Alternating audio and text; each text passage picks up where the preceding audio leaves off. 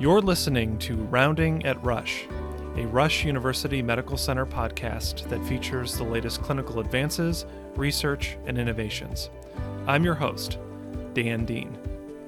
Joining the podcast is Dr. Augusto Miravalle, the chief of the Section of Multiple Sclerosis at RUSH. Dr. Miravalle's clinical and science-based research interests include multiple sclerosis, neuroimmunology, and dementias. He is an advocate in providing access to care in underserved populations, as well as improving medical education within the community. Our conversation today will touch on his advocacy work, the care that the RUSH MS Center provides, and the importance of whole brain health for MS patients. Welcome to the podcast, Dr. Miravalle. Thank you, Dan. It's a pleasure being here. Let's talk about the MS Center at RUSH and the capabilities to diagnose and treat patients with MS. Can you expound on this a little bit?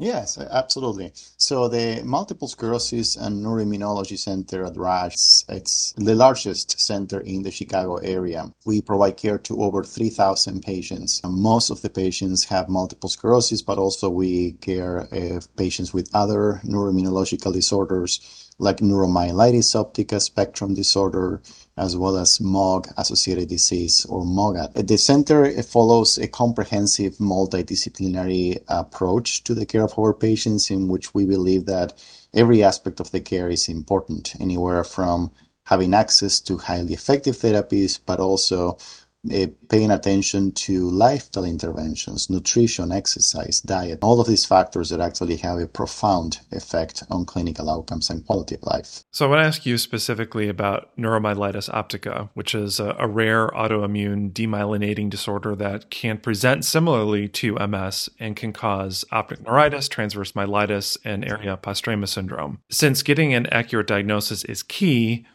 let's talk about RUSH's expertise in making a differential diagnosis for this condition. Absolutely. And, Dan, this is very important because there is a lag in between symptom onset and appropriate diagnosis in patients with NMOSD. And that delay could be as severe as 10 to 11 years. So often patients are misdiagnosed. Often patients start with symptoms that actually they end up seeing someone in ER, and that results in misdiagnosis or delay of care. So it is critical to have specialized centers in which the providers have fellowship training or expertise in these rare disorders. NMOSD can present with similar symptoms than multiple sclerosis, but also can have some atypical presentations. For example, intractable hiccups or nausea or vomiting. And those are symptoms that perhaps may persuade physicians in ER to refer patients to gastroenterology as opposed to a neurologist. So a good neuroimmunological center is going to be able to provide that expertise, even in the cases of atypical presentations. Are there any other sort of symptoms that patients with NMO have that could also lead to a misdiagnosis outside of the hiccups that you mentioned? Right. So the most common presentation is optic neuritis, which is presenting usually with blurry vision. And that blurry vision can evolve very rapidly to complete loss of vision and is usually painful. Patients often describe painful eye movements. In terms of NMOSD, that optic neuritis could present in both sides simultaneously. So it's a bilateral optic neuritis, which in multiple sclerosis is usually unilateral. It's usually one side or the other. The other clinical presentation that NMOSD patients may have is what we call transverse myelitis, or lesions in the spinal cord. And often these lesions presents with bilateral leg weakness or numbness or loss of sensation, but also could have some atypical presentations like bladder or bowel symptoms, like a frequency in urination or incontinence. And then there is a group of patients that can present with what we call brainstem lesions. And those lesions are in the brainstem, which is the lower part of the brain that connects to the spinal cord. And in that case, patients can present with hiccups, with nausea, vomiting, as we were describing, but also they can have other presentations like double vision, difficulty with balance. Sometimes the lesions can affect central parts of the brain. We call them the diencephalic structures, like the thalamus. And in that case, patients can present with hypersomnolence or fatigue, or periods in which they have an altered sleep cycle. They can present, for example, with thermal dysregulation, difficulty keeping temperatures in the body. So those are some atypical presentations, and we need to be educated on them and aware that if patients have these symptoms, that might prompt, for example, doing more analysis with an MRI or some blood tests. Would it be fair to say that part of making that differential diagnosis is the expertise of the physicians with the EMS center who are attuned to recognize those symptoms? Absolutely. So when you look at studies that evaluate the factors that lead to delay in care, the number one is having access to a specialized center. So on the therapy side, what treatments do you employ for NMOSD and how effective are they? So we currently have 3 FDA-approved medications for NMOSD, and those medications are very effective, actually. We went from not having anything available to all of a sudden having 3 options that are highly effective. And the way they work is they cause selective suppression of certain immune cells that are known to play a role in the pathology of the disease. So those are immune suppressants. Have different mechanism of actions. They have different frequency. We have options that are subcutaneous. We have options that are intravenous, and the frequency range anywhere from 1 treatment every 6 months to 1 infusion every 2 weeks. So what we do as part of the care is we meet with patients, we explain these options, and we try to personalize the care to many factors, including how the disease presents, but also what are the patient preference, lifestyle. Some patients may prefer not to have infusions every 2 weeks, and they say, I travel a lot to work, so perhaps an infusion every 6 months is more appropriate. The earlier a patient is diagnosed with NMOSD, the better, obviously. But for patients who are delayed later, I'm wondering, does the effectiveness of those infusion therapies lessen after that delayed diagnosis, or is the effectiveness of those treatments the same? That's an excellent question. So the efficacy of the medication remains the same. However, we know that the number one strategy that we have to help our patients with NMOSD is to prevent relapses, to prevent lesions. We know that most of the accumulation of disability that our patients suffer comes from an incomplete recovery from a relapse. Those relapses can lead to devastating consequences, sometimes complete blindness, of difficulty ambulating or having to use a wheelchair. So all we can do is to prevent relapses. So it's critical that we establish a diagnosis as soon as possible after the onset of symptoms, and we start appropriate therapies as soon as we can, so we can prevent any subsequent relapses in the future. And do we have data on the effectiveness of those therapies for NMOSD? Yes, so all 3 medications have been approved by the FDA, and that approval came as a consequence of reviewing phase 3 clinical trial data that the medications were tested in humans with seropositive NMOSD, and it was established efficacy that was superior to placebo. All 3 medications do have that supports their clinical usefulness. So moving outside of our conversation on infusion therapy for MS patients or patients with NMOSD, overall brain health and wellness is key to helping those patients enjoy a good quality of life and also to help them extend that quality of life for many years. Can you elaborate why that's so important for that commitment to overall brain health?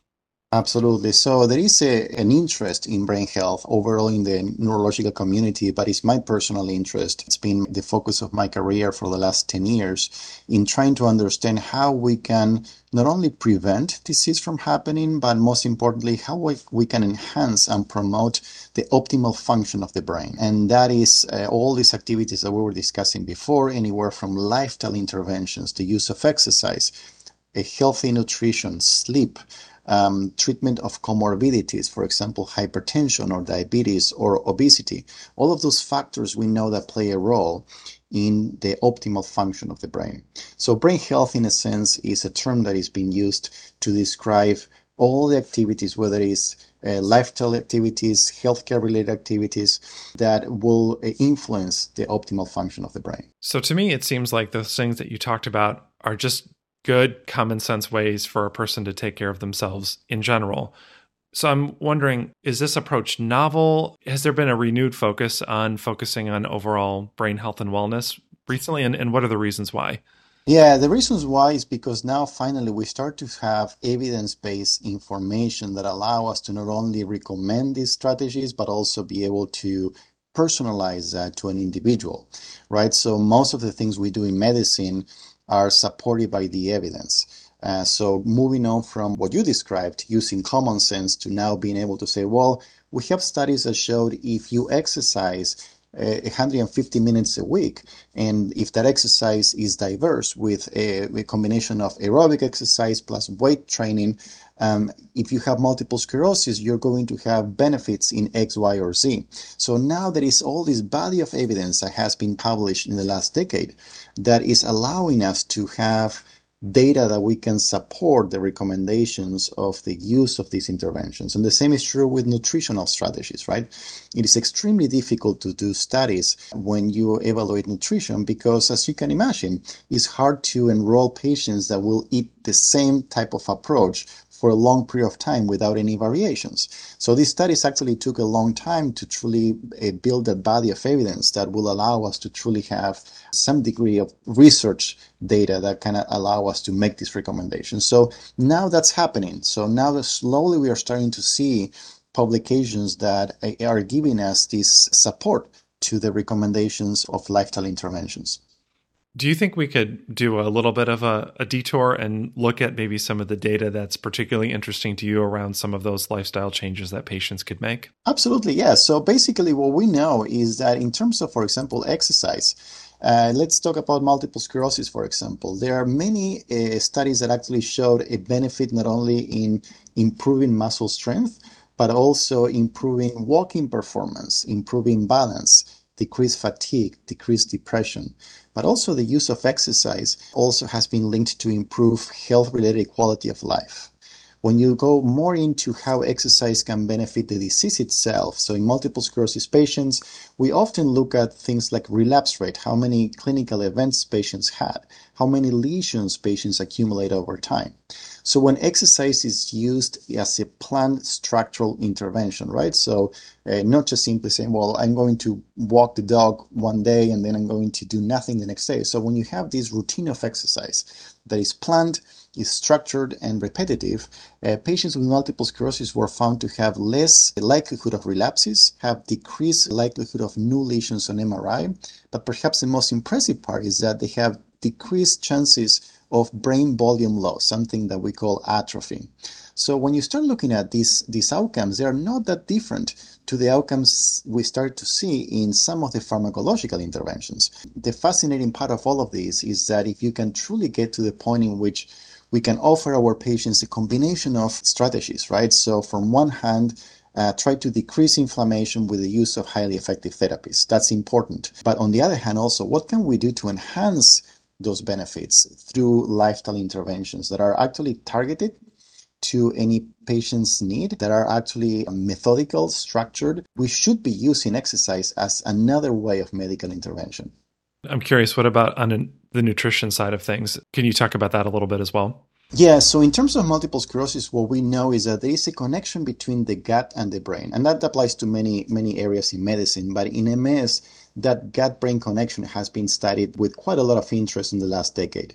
And what we know is that the gut microbiome, so those bacteria that we have in the gut that helps regulate so many things, has a key role in regulating immune responses and inflammatory responses. What we eat is going to have a profound effect on that microbiome, but also things like smoking is going to cause more inflammation. So the diet that has the strongest evidence to be beneficial in multiple sclerosis is the so-called Mediterranean diet. That is high in leafy greens and vegetables, as well as high in fruit. Mediterranean diet also includes things like grains, for example, and it try to decrease the content of trans fats or animal-based trans fats. So those are the recommendations that we're starting to see that play a role in multiple sclerosis. I know one of your passions as a provider is to provide access to care for underserved populations. Can you elaborate on what specific aspects of care fall through the cracks for underserved groups, as well as identifying what groups you're trying to target? Yeah, so as you know, the optimal care in multiple sclerosis, and I will argue in medicine in general, but in MS that applies, is what we call personalized care. Try to say, well, we know that one model does not fit all patients. Every patient is unique. And one of those factors that determine that personalized care is race, ethnicity, but also determinants of health. And those are the social determinants of health, whether it's socioeconomic status, access to housing, for example. So all of those factors will play a role in the overall outcomes. So it's been a passion of mine to try to not only understand that in terms of the clinic, be able to provide support services that will allow patients from marginalized groups or patients with a difficulty with access to healthcare to have at least some way to get access to things like education, access to resources. It's important to be cognizant of those differences. When it comes to the disease itself, we know that race, for example, plays a role in not only in increasing or decreasing the risk of multiple sclerosis, but also when someone has multiple sclerosis, the different races, for example, are linked to different outcomes. We've known that, for example, African Americans or Blacks, they tend to have worse clinical outcomes, and that's independent on any type of access differences to healthcare. The same is true with Hispanics. They have a more prevalence of certain manifestations like spinal cord disease, which naturally will lead to higher rates of disability. And so, armed with this knowledge, what are some of the specific things that you and RUSH are trying to do to address those issues?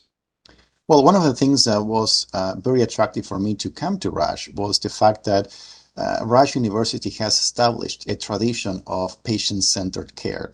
And I believe that it has the resources that are going to be very beneficial and helpful for us to truly build that comprehensive multidisciplinary approach in which we understand that every patient is unique and we are paying attention to not only the physical exam and the MRI, but we'll pay attention to things like ethnicity, race, social issues, social determinants of health, comorbidities. We'll look at diet, nutrition, interventional strategies that goes beyond just simply medication, and being able to take one patient at a time and provide that unique personalized care. We are starting a program called the Brain Health Program at RUSH, and that's going to include 3 components. One is the brain health clinic, and in that clinic, patients will have access to a one-on-one consultation with a brain health expert, and that person is going to take an intake questionnaire and understand what are the patient's needs and develop a personalized plan, whether it's through exercise intervention, nutrition intervention, but also sleep and medication management to address those issues. The program also includes a second component, which is a brain health educational program. And those are going to be a series of educational offerings, anywhere from webinars to monthly meetings to 3-week brain health programs for patients to enroll. And there is absolutely no additional cost to any of these things. The third component is a brain health research program in which patients have the option to enroll and have personalized data that is shared with patients in real time, but also longitudinally. We can follow and track how these interventions are affecting individualized outcomes. In regards to social determinants of health, what would you say is the first key step in helping providers better address patients' needs in this area?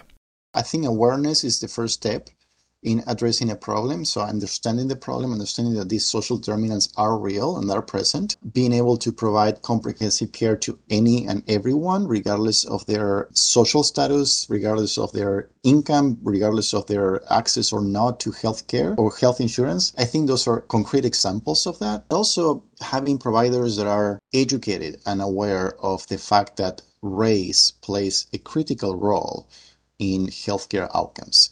And you'll be surprised nowadays that there are centers in which providers will argue that race is a social construct and by such it has no influence in clinical outcomes. So being mindful of that, being aware of it, is the first step in making a difference. As an example, we offer a fellowship training program here, and our fellowship director has an interest in his career, Dr. Augusto Miravalle, on diversity, equity, and inclusion. So part of the fellowship training includes research and education on diversity, equity, inclusion, and social determinants of health. So I think this is a good segue to my last series of questions for you around medical education, which is another passion of yours. So despite the overwhelming amount of information that's available online about MS or MS care, misinformation can be spread pretty easily. Right. I'm just wondering, what are some of the issues that you've encountered with patients who are coming to you who are misinformed? Yeah, so as you know, data is available. There is a difference between data and information. Information is an active process of looking at the data and determining, is this evidence-based, is this opinion-based, or this is just flat out misinformation. Information itself doesn't constitute knowledge. So knowledge is when we are able to identify these individual pieces of information and link them together into a story. And then knowledge itself doesn't equate to healthcare literacy. So healthcare literacy is the next step, right? So in which you're able to look at the knowledge and say, okay, let's apply that to a goal. So helping our patients to improve their healthcare literacy is been my focus of the last 10 years, again, in medical education, being able to say, well, can we improve healthcare outcomes by the way we provide education to our patients? Can we improve healthcare literacy? It's the number one challenge is time. It's extremely difficult to accomplish that in the outpatient visit. And that's the wrong context. Patients, when they come to the clinic, they have a list of their complaints, the things they want to ask, and perhaps they're not ready to be educated. So we have to take medical education outside of the clinic, and that's why we are offering, as part of this brain health program, a series of educational offerings that are going to be the number one goal for that is to improve healthcare literacy. Are there any metrics that you use to evaluate how successful those outreach efforts are? Yeah, and we have those metrics and we've been publishing those. We do a baseline assessment and then we do an assessment after the educational intervention to assess things like confidence in discussing, for example, the use of disease-modifying therapies with my provider, understanding of the difference between MS worsening and deconditioning, but also things like understanding what is brain reserve and what are the factors that influence brain health. So we have all this information and we had an overwhelming improvement in patients when they complete these educational offerings before and after in terms of their overall healthcare literacy. It seems to me that better informed patients also tie in with overall brain health and wellness that we spoke about earlier. I'm just wondering, anecdotally, have you noticed that patients who then are more informed about how their disease can progress and troublesome signs to watch out for, that kind of thing, has that led to better quality of life outcomes for those patients?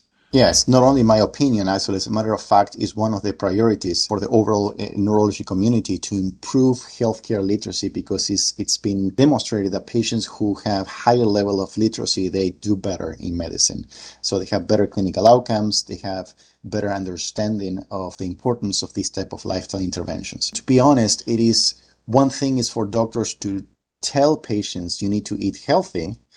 That may or may not translate into patients changing their diet, which is extremely difficult. So we need to move on from doctors telling to more of a shared decision making, in which this is a process in which it takes time, but ultimately the goal will be that through education we can actually help patients make those meaningful changes in their life that are known to have benefits in the overall clinical outcomes in the future. My last question is this proactive approach to get out in front of the community to provide this medical education. Is this a commonplace type of phenomenon that exists in hospitals overall, or is this something that's more unique? I know you were ahead of the game, so to speak, for a long time, and this being a priority for you as a clinician. So I'm just wondering if you could comment about that aspect. Well, it's not new. If you know what the meaning of doctor is, the root of the word means to teach. So doctors were known to be individuals in society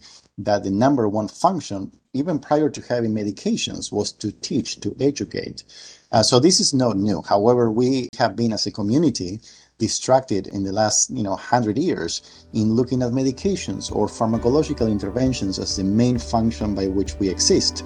But the truth is that we should continue with that. I think the pharmacological development have led to significant improvements and benefits in overall health. But we shouldn't forget the fact that education and patient education, being in the community, has also equally profound benefits. Dr. Miravalle, thank you so much for a very informative conversation today.